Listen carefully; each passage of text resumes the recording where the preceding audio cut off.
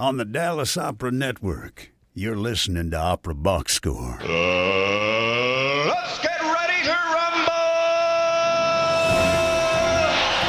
Wherever you are, however you're listening, this is America's talk radio show about opera. It's Opera Box Score.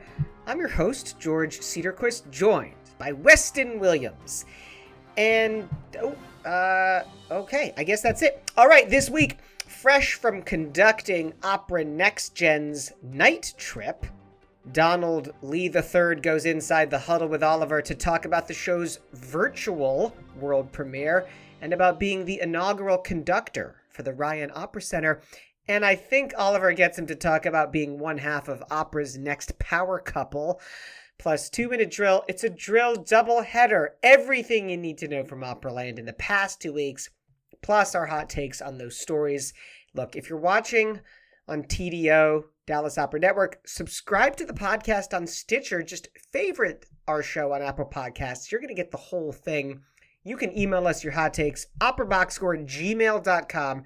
You drop us a line, you get an OBS beer coaster, and you get an OBS lapel pin just for sharing your thoughts. For free, George? For free. Amazing. That's like a perfect Christmas gift. Weston Williams. You give it to someone who's never heard of our show before, doesn't listen to opera, doesn't like sports. Just say, Merry Christmas, I thought of you. And then all of a sudden, you've got a sports fan, you got an opera fan, you got a podcast fan, you've got a George's Beard fan. There's literally no downside to doing that. It's the dream, man. It's the dream. Look, don't call it a skeleton crew tonight. I'm kind of liking this vibe, actually. It's kind of nice. I mean, I will say I'm a little jealous that they all decided to take their Christmas vacations a little early, but it's okay. Some of us have to work for a living, you know? I get it. Bears and Packers working on Sunday night football. America's game.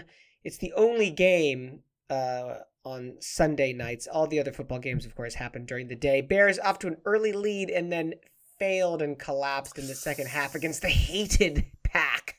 A bad day indeed. Well, you know it's probably going to be a good day is there is a potential, George, here for my Tide and your Wolverines to come crashing together and the Wolverines to be just absolutely annihilated. That's my personal bet. That's what's going to happen. Because once that tide is rolling, George, when that tide is rolling, you can't stop it. It's just going to roll right over you, just like, psh, that's the tide going over you. Psh, that's what we're talking about. We say roll tide. You make my blood boil in a way that no one else does. It's true. The Tide and the Wolverines would have to win their respective playoff games, and then they would meet in the national championship. If that happens, the OBS is going to go bonkers, and I will leave it at that. Let us talk some opera. Huddle up. Let's go inside the huddle. On December 11th, Donald Lee III conducted the world premiere of the one-act Night Trip by composer Carlos Simon and librettist Sandra Seaton. But he didn't conduct in front of musicians in person. He conducted in front of his webcam. This was for Opera Next Gen, the company founded in 2020 to discover the next generation of opera talent with equality, equity, and inclusivity at the forefront. In order to ensure that opera will continue to thrive for generations, Opera Next Gen has widened the scope of live virtual performance. We'll hear about the production of Night Trip, but first, here's a little bit of Donald Lee playing Florence Price's Piano Sonata.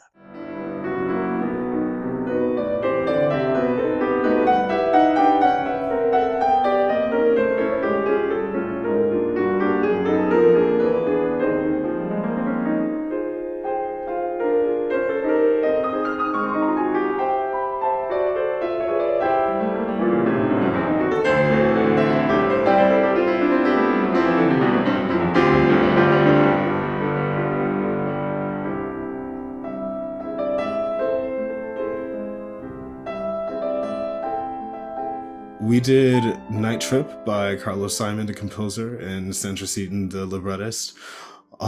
It was an incredible challenge, but we produced a really great product.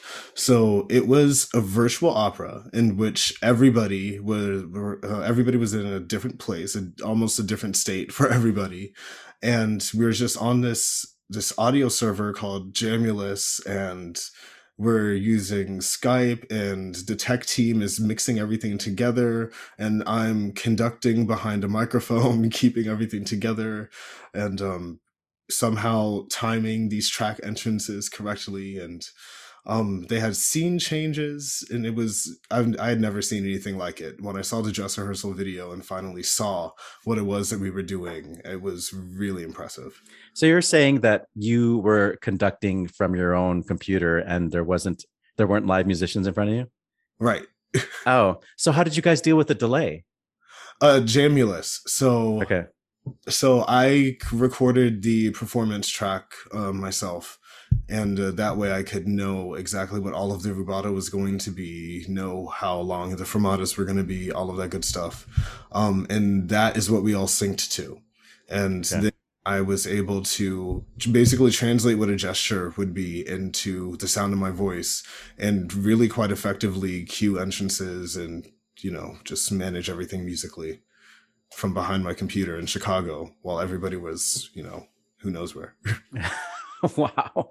Well, it already happened, and you just told me that there's not there isn't a plan for a repeat of this performance. No, but there are going to be more performances this season of other things, and it's a good organization. Just follow and see what's on the horizon. Are you engaged for future performances with Opera Next Gen? Not yet, although I did tell them, like, now I know how everything works, I would be stoked to do another one. But you also would be stoked to just conduct an orchestra, like, in front of people, right? Of course. So that brings us to your role at the Ryan Opera Center here in Chicago, at Lyric Opera Chicago. Can you talk about, applying for that position or being headhunted for that position, and so far what it's been like for you? Sure. So, I did apply for the position. I will say, I had met Craig Terry before, and this was in Tennessee. Accompanist to the stars. Indeed. He's always doing something that is just so incredibly cool. He's like in Russia playing Ventureza with Joyce DiDonato or something. And then like 2 weeks later, just like, oh, Argentina, and it's sunny, and you all are cold. But I met him because he was judging a Met competition that Kimon was singing in. And I remember just having a really short conversation with him, asking him about, solo piano versus collaborative piano, and kind of feeling if one has to choose and whatnot. And next thing I know, he's talking to me about this position that Lyric is creating. And I was just really happy that a lot of people in his corner also were in my corner, and that the application process went through. I'm so glad that I had friends who were able to form a ensemble in the middle of a pandemic for me to conduct them, so I could give them a conducting sample. And everything ended up working out, and I'm so grateful to be there now. Well, maybe rewind a little bit, because I feel like looking at your, CV, that you were on this path to being like a concert pianist whose emphasis was maybe decentering Dead White Men from the repertoire, at least from your repertoire. Where does opera fit into that? Okay, so that's a question I feel like so many people have. So I have been working with singers since I was a child.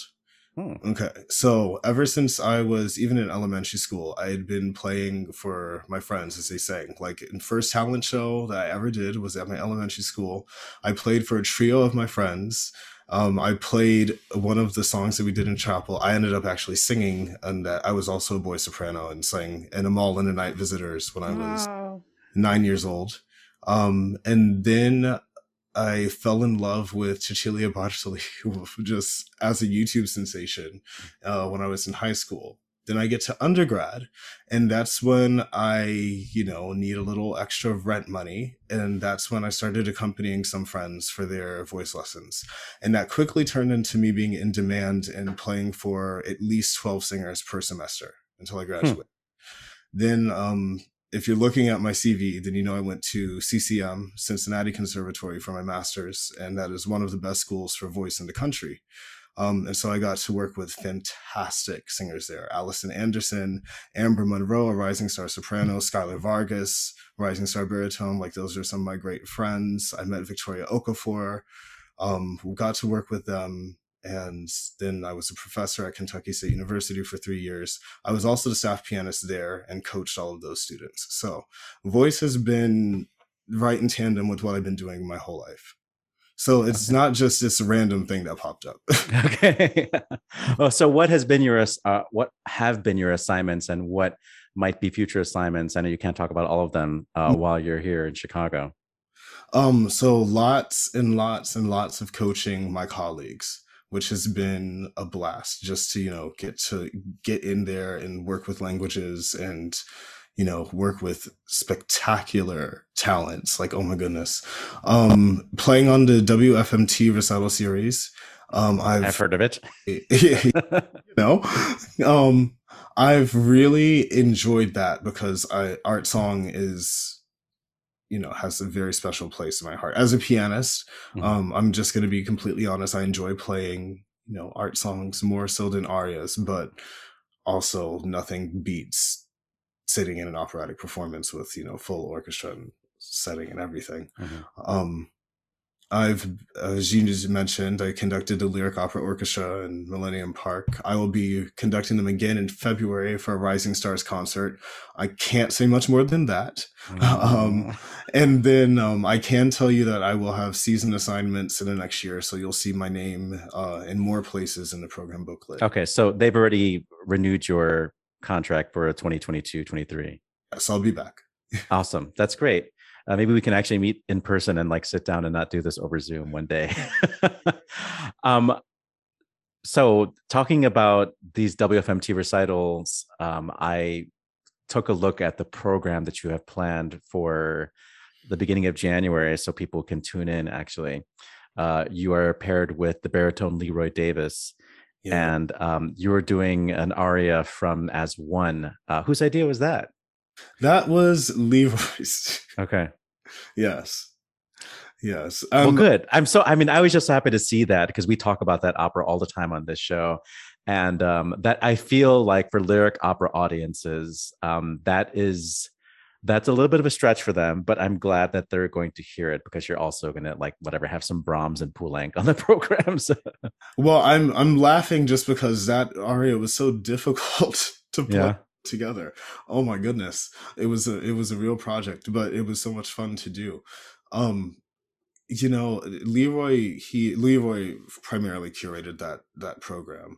And I think that it was just a really powerful, poignant program, to have the Fia and Singgesang of Brahms, and then to have, the English set that we did. There was just so much realness and so much just inward looking, and not necessarily at all of the good parts of humanity, but just looking at ourselves for what we are, who we are, how we treat other people, and, the lives that we lead. It was an experience working on it, because, as artists, we really put ourselves into it. So I learned a lot about myself in that process as well.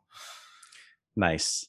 Well, I sort of wanted to talk a little bit about some work that you did before you came to Chicago, mainly in what I started saying before, in sort of decentering the repertoire.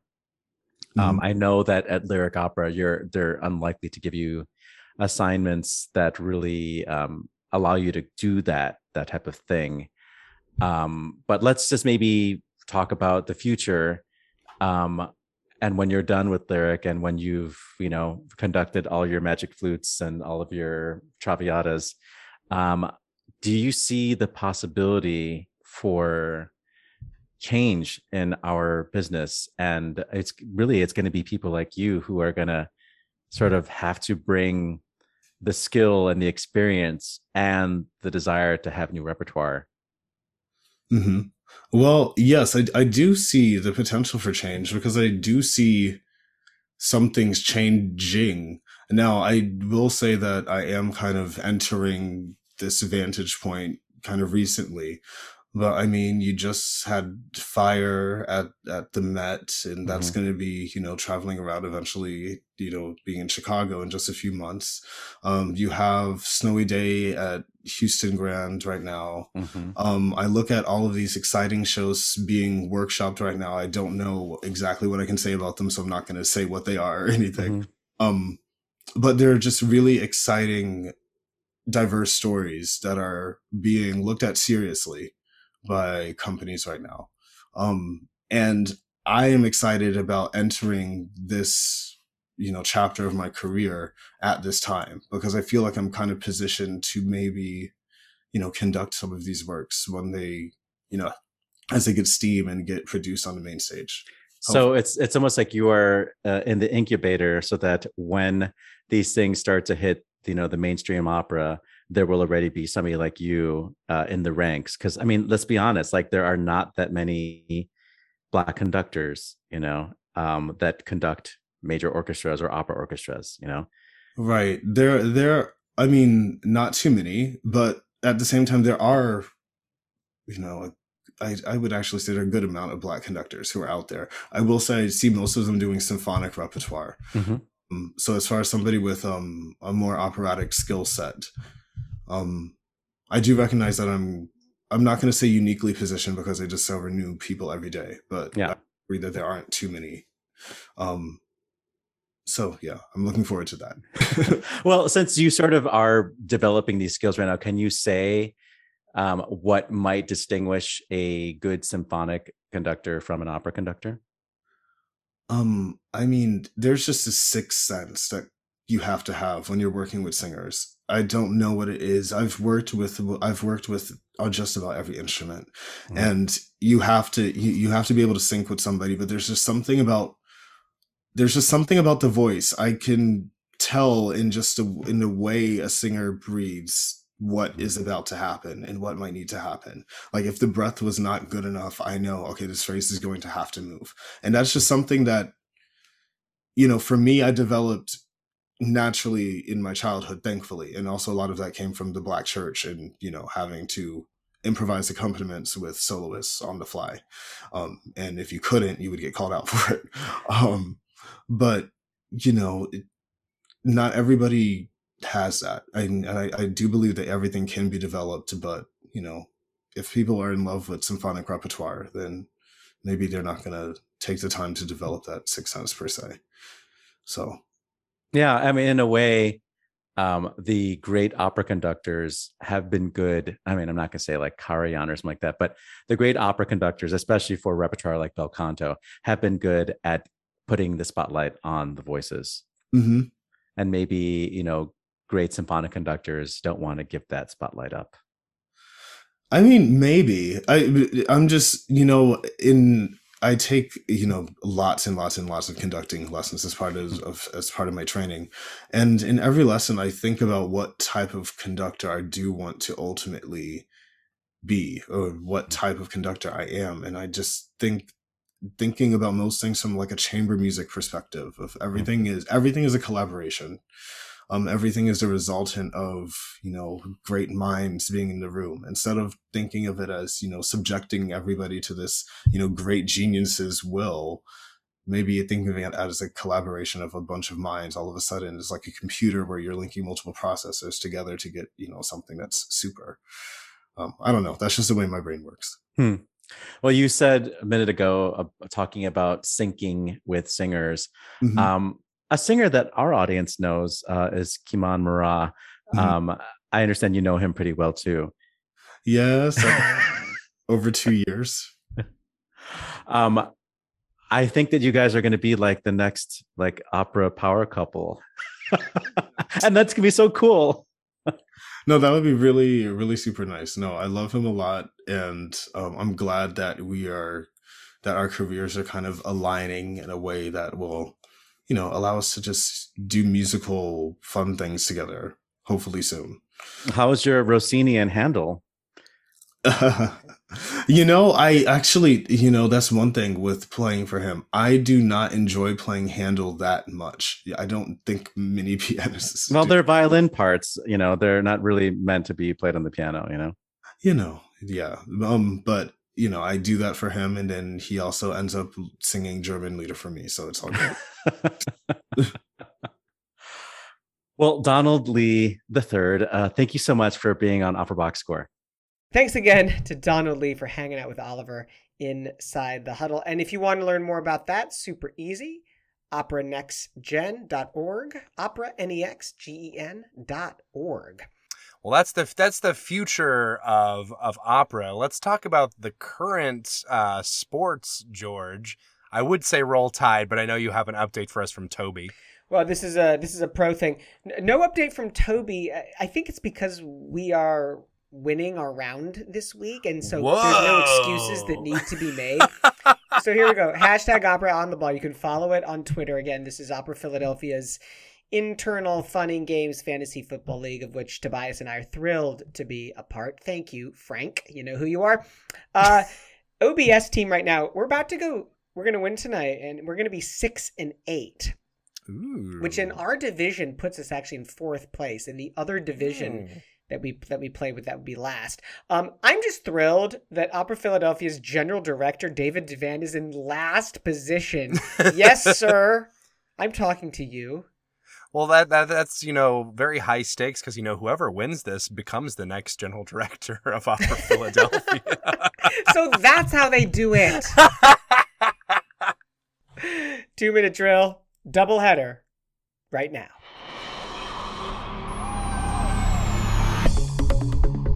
This just in, the 2-minute drill. All right, listen up. Here's everything you need to know about what happened in Operaland this week and last week. After a number of vocal issues over the years, tenor Rolando Villazon has returned to the Met for the first time in 8 years. Wow. And that's in the role of Papageno from the Magic Flute. Quote, "I'm not a baritone." That's from Villazon. "There are some low notes that aren't really for a tenor, like a B flat, but they're mostly in the harmony. Basically, they don't matter." Villazon made his Met debut in 1999. The Snowy Day by Ezra Jack Keats was one of the first children's books to feature a black protagonist. It's just made its debut in opera form at Houston Grand Opera. Andrea Davis Pinkney, another children's book author, wrote the libretto. Quote, "He's a black boy in a red hoodie going out into the snow alone," said composer Joel Thompson. That's Tamir Rice. That's Trayvon Martin, end quote. The Canadian Opera Company is teaming up with the non-profit White Ribbon for Uncomposed, a global initiative to fight toxic masculinity. The multifaceted campaign features an original composition, a documentary, and a survey about perceptions of masculinity. Humberto Carollo, executive director of White Ribbon, said, quote, "For too long, society has taught men to be strong by repressing their emotions. Uncomposed will start a conversation and encourage men and boys to acknowledge and express a range of complex emotions." The German Stage Association has called for authorities in charge of COVID safety mandates to provide a consistent approach to COVID protocols for cultural institutions. The association expressed concern over wide-sweeping lockdowns that would unnecessarily shut down theaters that already had proper safety considerations in place. Several cultural institutions in Belgium issued a joint statement following the decision of the government to limit theater seating capacity to 200 spectators, saying, quote, "Applying the same upper limit to everyone does not make sense. In some houses, 200 people is half the total capacity, in others, only a sixth." Very specific. "We advocate an individual approach to the problem that takes into account the real situation, which is different for each cultural house." The Semperoper Dresden has announced that the Sächsischen Staatstheater, try saying that after a liter of beer, will organize vaccinations against COVID-19 as part of a campaign called Vaccination Protects Culture. Quote, "The Staatstheater is helping to support vaccinations," said Intendant Peter Tyler, "only when as many people as possible show solidarity by being vaccinated. will we be able to return to regular performances? Hot on the heels of the Sandy Awards handed out on last week's episode of the OBS, the rest of Operaland is now following suit.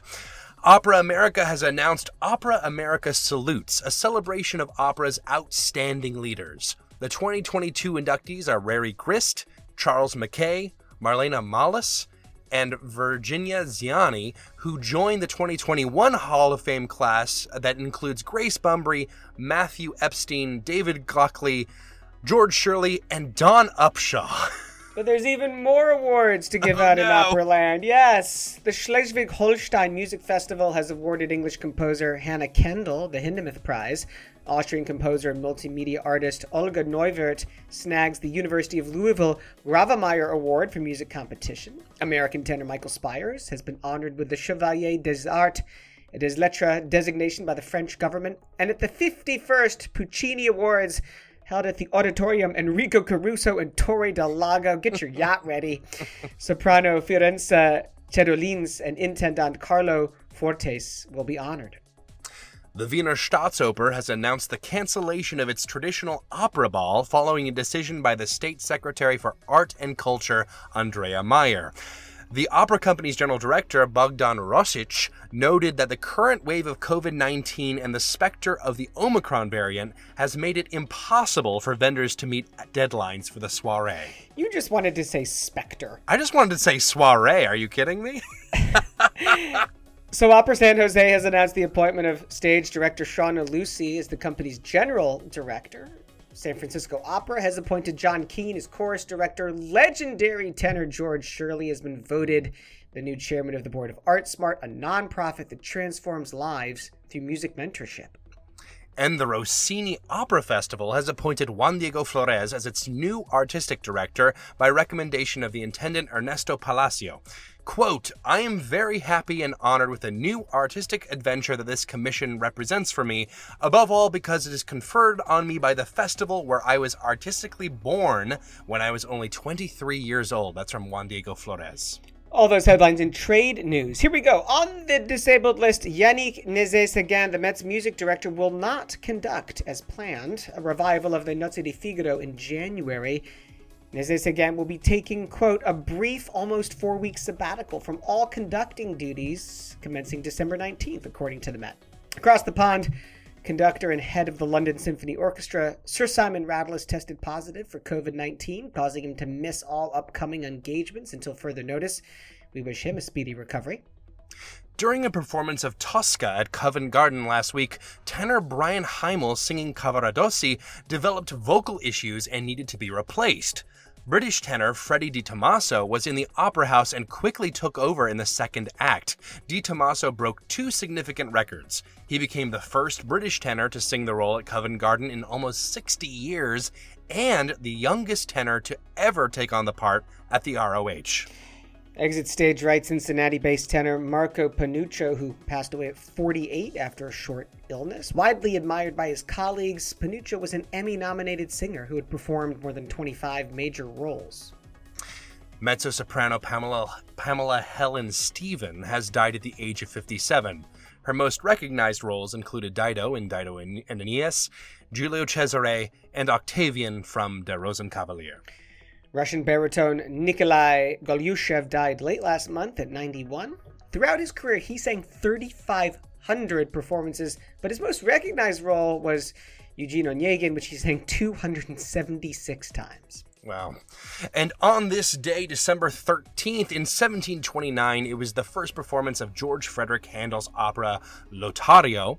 In 1794, Cherubini's Elisa ou le voyage au glacier du Mont Saint-Bernard premiered in 1794 in Paris, and Oliver isn't here to correct me. 1868 was the birth of Italian baritone Mario Sammarco, who was born in Palermo. He created a number of verismo roles, including Gerard and Andrea Chenier. There were 2 first performances by Leoncavallo on this day, De Roland von Berlin in 1904, and Oedipus Rex in 1920. In 1917, Richard Strauss conducted the 100th performance of his opera Der Rosenkavalier in Dresden. In 1944, it was the first performance of Leonard Bernstein's musical On the Town. And a very happy birthday to Yugoslavian mezzo-soprano Mariana Lipovsek, who was born on this day in 1946. And that is your doubleheader 8-minute drill.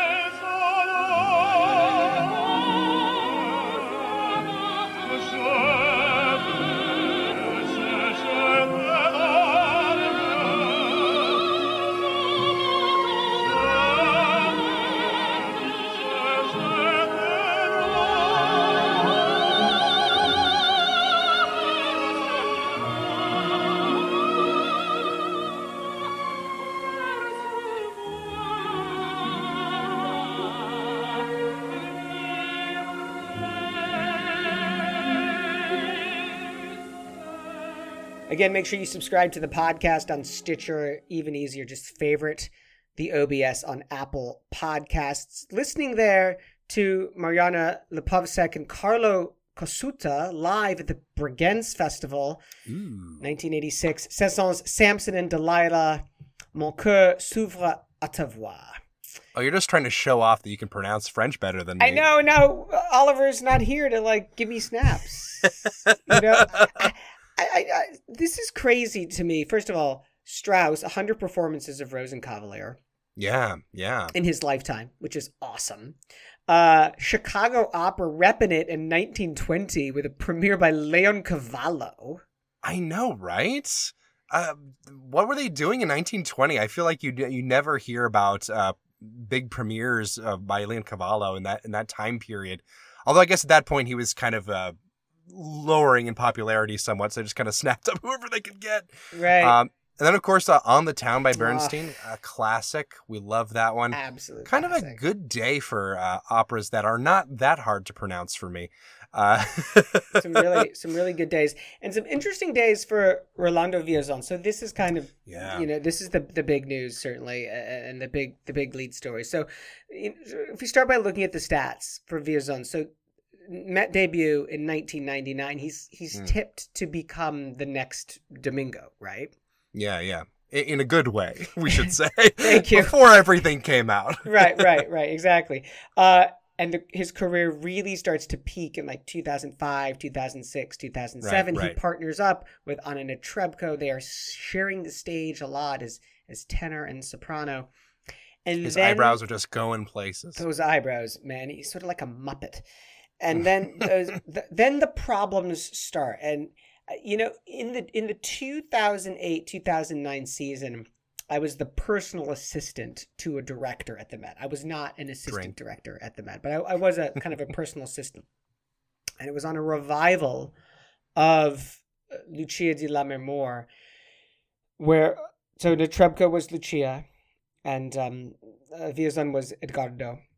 And I remember sitting in the house, one performance, maybe 2 or 3 performances into the run, and he was singing, I think he was singing Sulla Tomba, and you heard this pop. It was like someone blowing bubble gum, and it was like imagine blowing the biggest bubblegum bubble you could and having that pop, and that was those 2 little folds of skin called the vocal cords just snapping.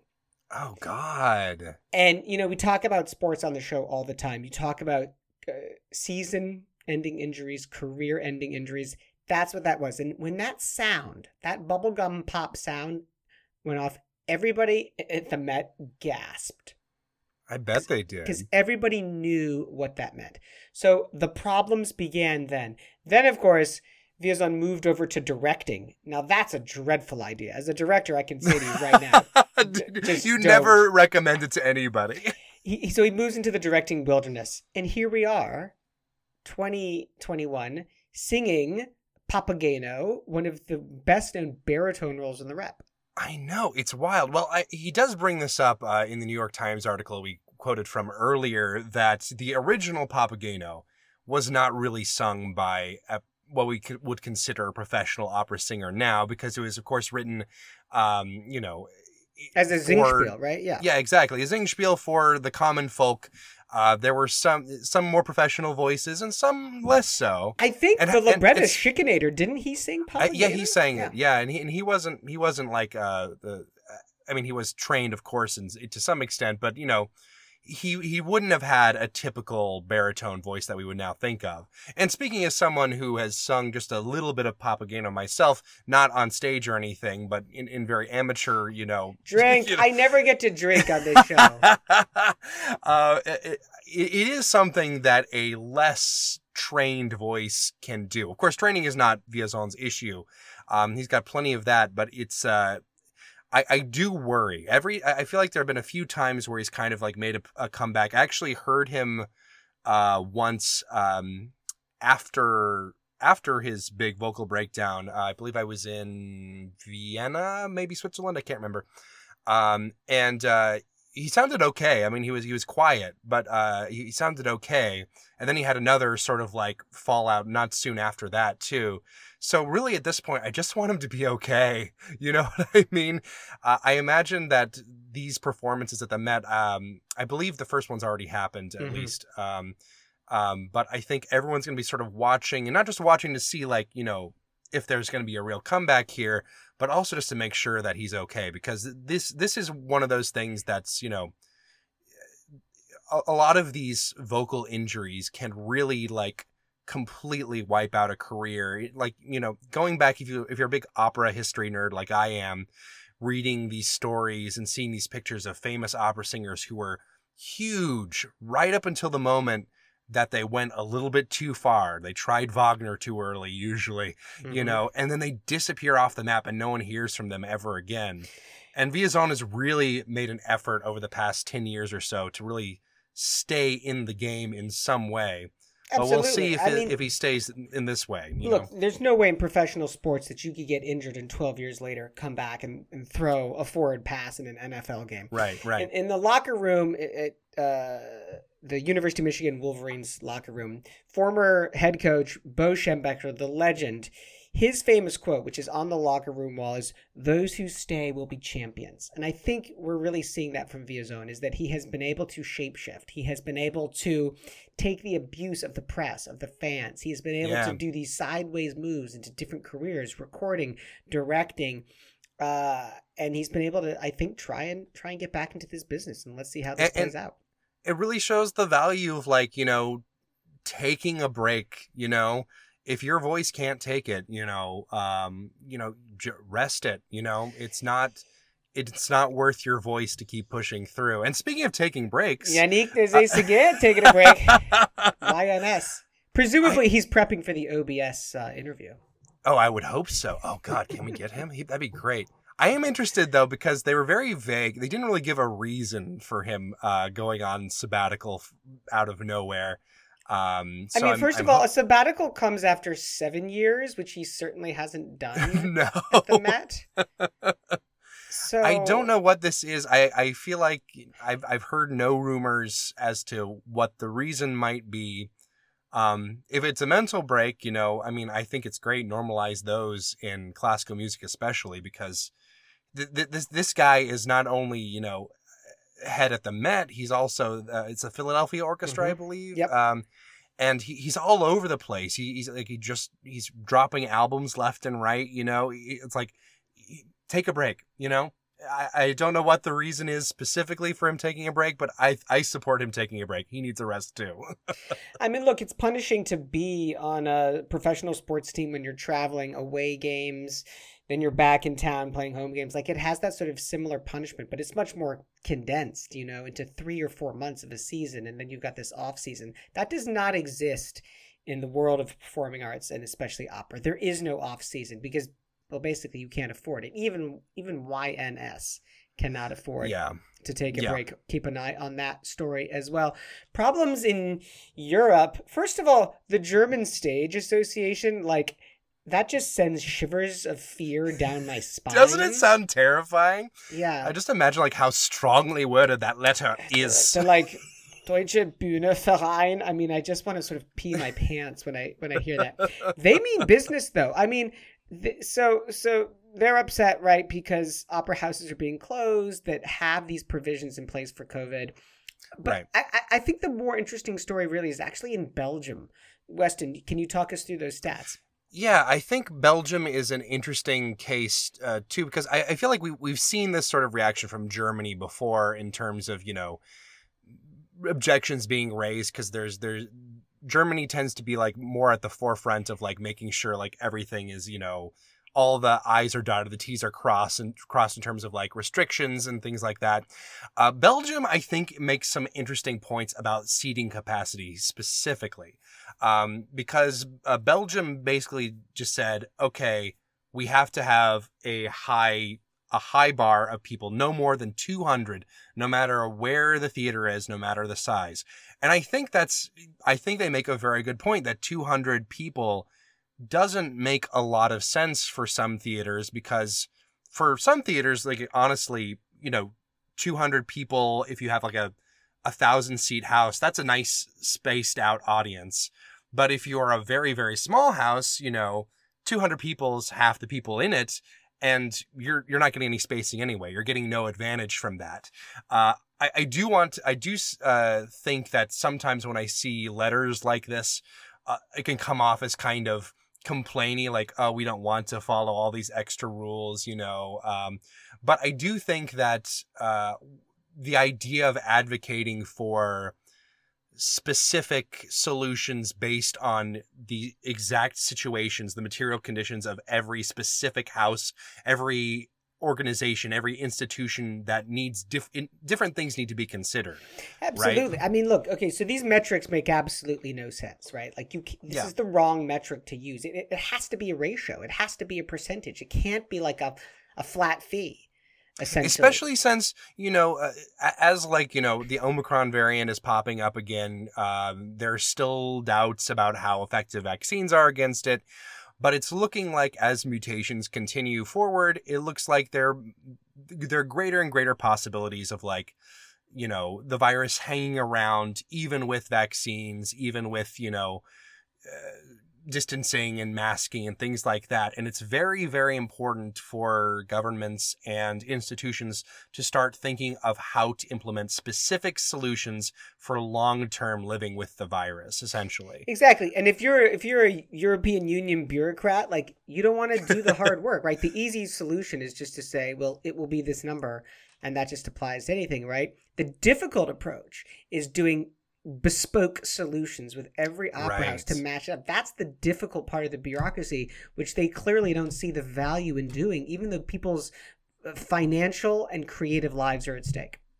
Yeah, and not to mention, the culture. I mean, the scary German organization is right. Like, culture is important. I do think we've gotten to a point, maybe not right now with the current COVID wave in Europe, but we've gotten to a point where, we can have things open because we know enough about the virus to know how best to mitigate it, how to enforce vaccine protocols.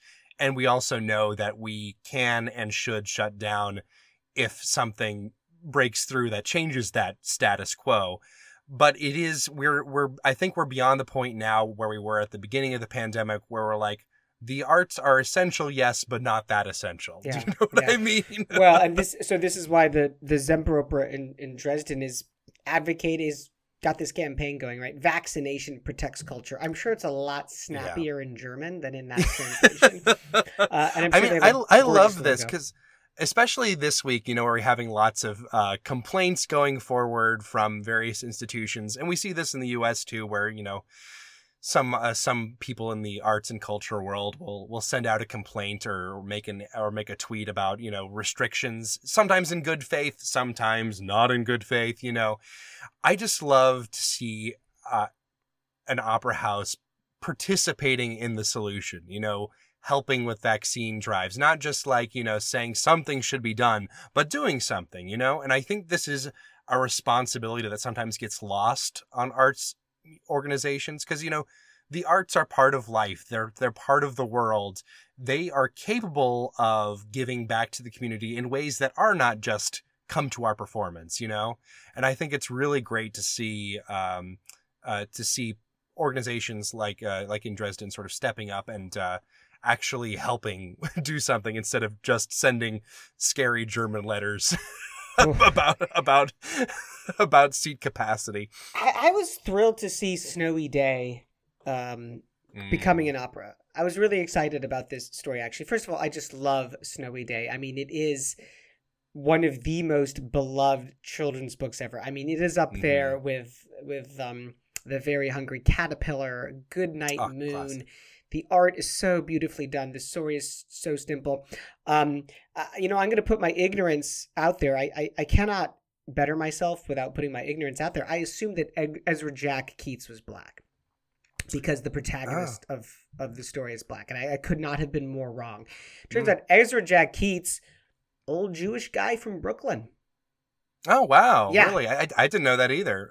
That's interesting. But I think that's, you know, one of the great things about, you know, not just the book as a whole, but like the potential of an opera there too, because there is something really nice about a story that doesn't center like the struggles, you know, of being a minority in this country, and just like seeing them exist in a happy, hopeful way, really like viewing the Snowy Day.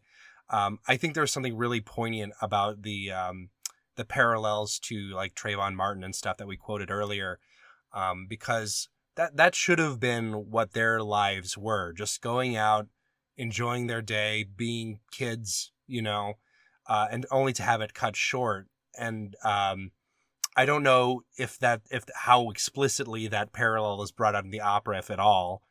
But I do think that the story, at least, just having a children's story where they're just being there in you know, a black body, just existing in this sort of peaceful little children's story on this snowy day, it really has like just as hard hitting a message as something like, you know, Fire Shut Up in My Bones, which is much more explicitly about the struggle, you know? For sure. But I mean, Snowy Day in the story, and I assume in the opera as well, has a wonderful commonality to it, which is at one point the child, Peter, I think his name is, his snowsuit gets wet and so do his socks. And it's like, yeah, all of our socks have all gotten wet, you know, in the snow. And he just puts them on the radiator. It's well, not mine because I'm from the deep south and we don't get snow, but like in theory, yes. It's true. You know, I mean, in this opera, of course, it follows a great legacy of children's operas, some children's operas that have been taken from books. Of course, Maurice Sendak's Where the Wild Things Are is one of the first children's book adaptations I can think of. Alice in Wonderland. And of course, I think this also fits into the sort of the Christmas opera bracket as well. Oh, yeah. Tis the season. Well, it is tis the season, right? And like, I don't know, do we really need another Amal and the Night Visitors? Well, yes, because frankly, I'm not a huge fan of Amal and the Night Visitors, but but I do think it's very interesting whenever someone decides to write an opera based on like a children's book or specifically for children, because, you know, you have like a very different sort of like set of expectations from a child, compared to adults. Like adults, you can like draw on the vocabulary of opera, right?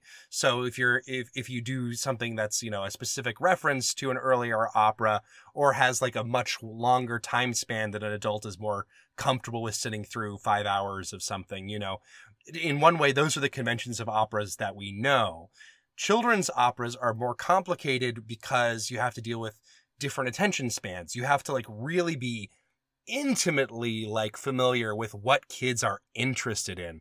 And this is something that, you know, I used to work as a teaching artist.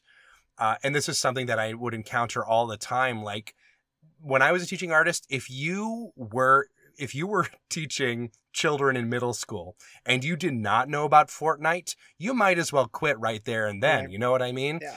And I think Fortnite the Opera would be kind of amazing. I would watch it. But you have to like follow these trends, how kids are thinking, but also at the same time, you have to strike that balance of preserving what opera is about, you know, and what the feel of an opera is. Because ideally you take an opera like that, you know, will for a lot of kids, that'll be their first opera. It'll exist in isolation in their minds, but they have to still be able to draw conclusions from that and recognize it when hopefully they grow up and see another one. Yeah. So there's a lot of responsibilities for a children's opera that just don't exist, I think, with a typical opera made for adults. The stakes are high on this one. It looks like at the production photos that they've been able to capture as well those illustrations from the original Ezra Jack Keats. Link to that article from the New York Times. That's on our website, operaboxscore.com. Also in the good news corner, a little more positivity, the COC initiative joining with the White Ribbon Foundation, which is a Canadian organization which battles toxic masculinity. The more I thought about this, the more I realized how many male role models and father role models in opera are absolutely treacherous. I know! That's exactly what I was thinking. I was like, well, if there's any like art form that needs some overhauling in the toxic masculinity department, it's probably opera. Yeah. You know, all the classic ones, like you know, the classic father figures in all the Verdi operas are kind of terrible, overpossessive. Wotan. Wagner, you've got Wotan leaves his daughter on a rock surrounded by fire, and that's like a good thing in his mind. All the way through the operas of Britain as well. I mean, Billy Budd, Peter Grimes. I think it can be really overwhelming, and I'm excited for this initiative to see how they're going to use music to combat that. Well, that's, I think, what's so cool about this is because I think there's immense potential in opera to like really teach men about, you know, emotions essentially. Because I mean, I remember growing up, like, you know, I was called, you know, girly or whatever, for liking music just in general. You know what I mean? And there's something about like the huge expression of emotion in opera where you just have that moment where you start crying at the peak of Tristan and Isolde, you know, where just something that you can't really find anywhere else, that allows you to not just feel those emotions in a safe way, but start to like look around you and see other tiers of men in the audience with you. And I think obviously there's a very interesting story to be told specifically about that, but also the experience of going to hear music, to see a theatrical production that affects you in general is something that's incredibly valuable. And I think has really helped me avoid the pitfalls growing up, you know, living in the South of, you know, becoming a little bit of a overly manly, distance from emotion sort of stereotype. And I think this is a great opportunity, and I would love to see more positive representation of masculinity in opera. You see toxic masculinity in those who go to this art form that we call opera. You see it in the characters that are portrayed, and you see it in the creation of it and the performers as well. To be a boy soprano, to be perhaps even 13 or 14 years old and your voice hasn't broken, and to really put yourself out there in the midst of puberty, I think is a very, very difficult thing to do. And we will see how COC is able to battle against that. Super quick before we wrap it up, prizes a go-go. What have we started? Everyone got an award this week. Great. It was nuts. We had to like do a bunch of editing. I think we even cut out an award or two just because it was so much. But apparently it's the time for it. I'm really excited specifically for Neuwirth's award. She won the composition award. and not the competition award, which we said in the in the reading.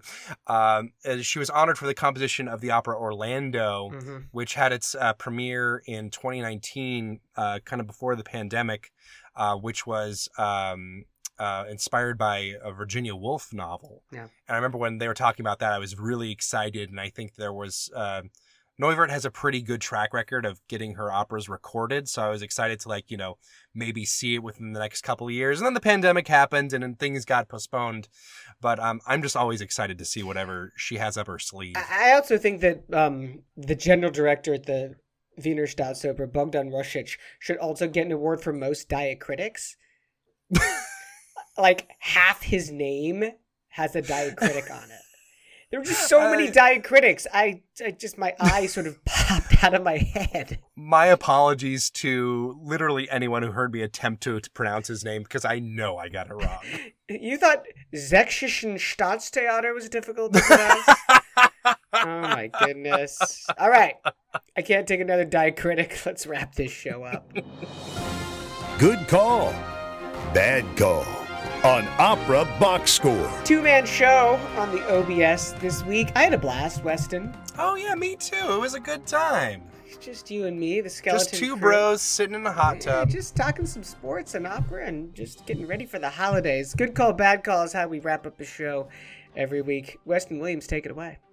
I had my... Well, it's kind of weird to say because I sit on a panel. Everyone on the panel has participated in a specific opera production in some capacity, whether they directed, as George did, or sang in it like everyone else. I am glad to say I made my opera debut last week. Did you really? Yes, in Chicago Opera Theater's Becoming Santa Claus, where I was a member of the Children's Bell Choir through a contrivance simply too complicated to get into here, but I was child number 6. I was in the back playing my bells, a real opera. I've done it. I've peaked. I was gonna say, man, you weren't an elf, right? Because that just, I mean, I can suspend my disbelief. Two elves in a trench coat, actually. Yeah, good call from me. Of course, we made a big deal about Terence Blanchard's opera opening the Met season. He will be back in 2023, along with the piece he wrote with Michael Christopher, the opera Champion, the boxing opera. That was at Opera Theater of St. Louis as well. Back in 2013, Jim Robinson directing the production. Man, if you are OTSL right now, you got that pipeline through Terence Blanchard to the Met. That must feel great. Terence Blanchard just all over the place. So fantastic. That's it for this week's edition of America's Talk Radio show about opera. Our announcer's Norm Waddell. He's at normwaddell.com. On Facebook, you just search for Opera Box Score. Twitter, Instagram, at Opera Box Score. And please help us deepen this bench of listeners. Like and share our social media posts. Email us your hot takes. operaboxscore@gmail.com. Drop us a line. Get an OBS beer coaster and an OBS lapel pin just for sharing your own hot take. Again, subscribe to the podcast. It's on Stitcher. Just slam that favorite button on Apple Podcasts. Our creative consultant is Oliver Camacho. Our audio and video editor is Weston Williams. For our teammates, Matt Cummings, Ashley Hardgrave, I'm George Cedarquist, asking you to continue the conversation about opera as you don't panic about your holiday shopping. We're back with an all-new show. Wednesday, January 5. Yes, we're taking 2 weeks off for the holidays. We're back. January 5, we're going to take a look at the best of opera from 2021. Plus, you're going to get more opera headlines, more hot takes, and probably more failed New Year's resolutions. Couldn't even last a week. Join us.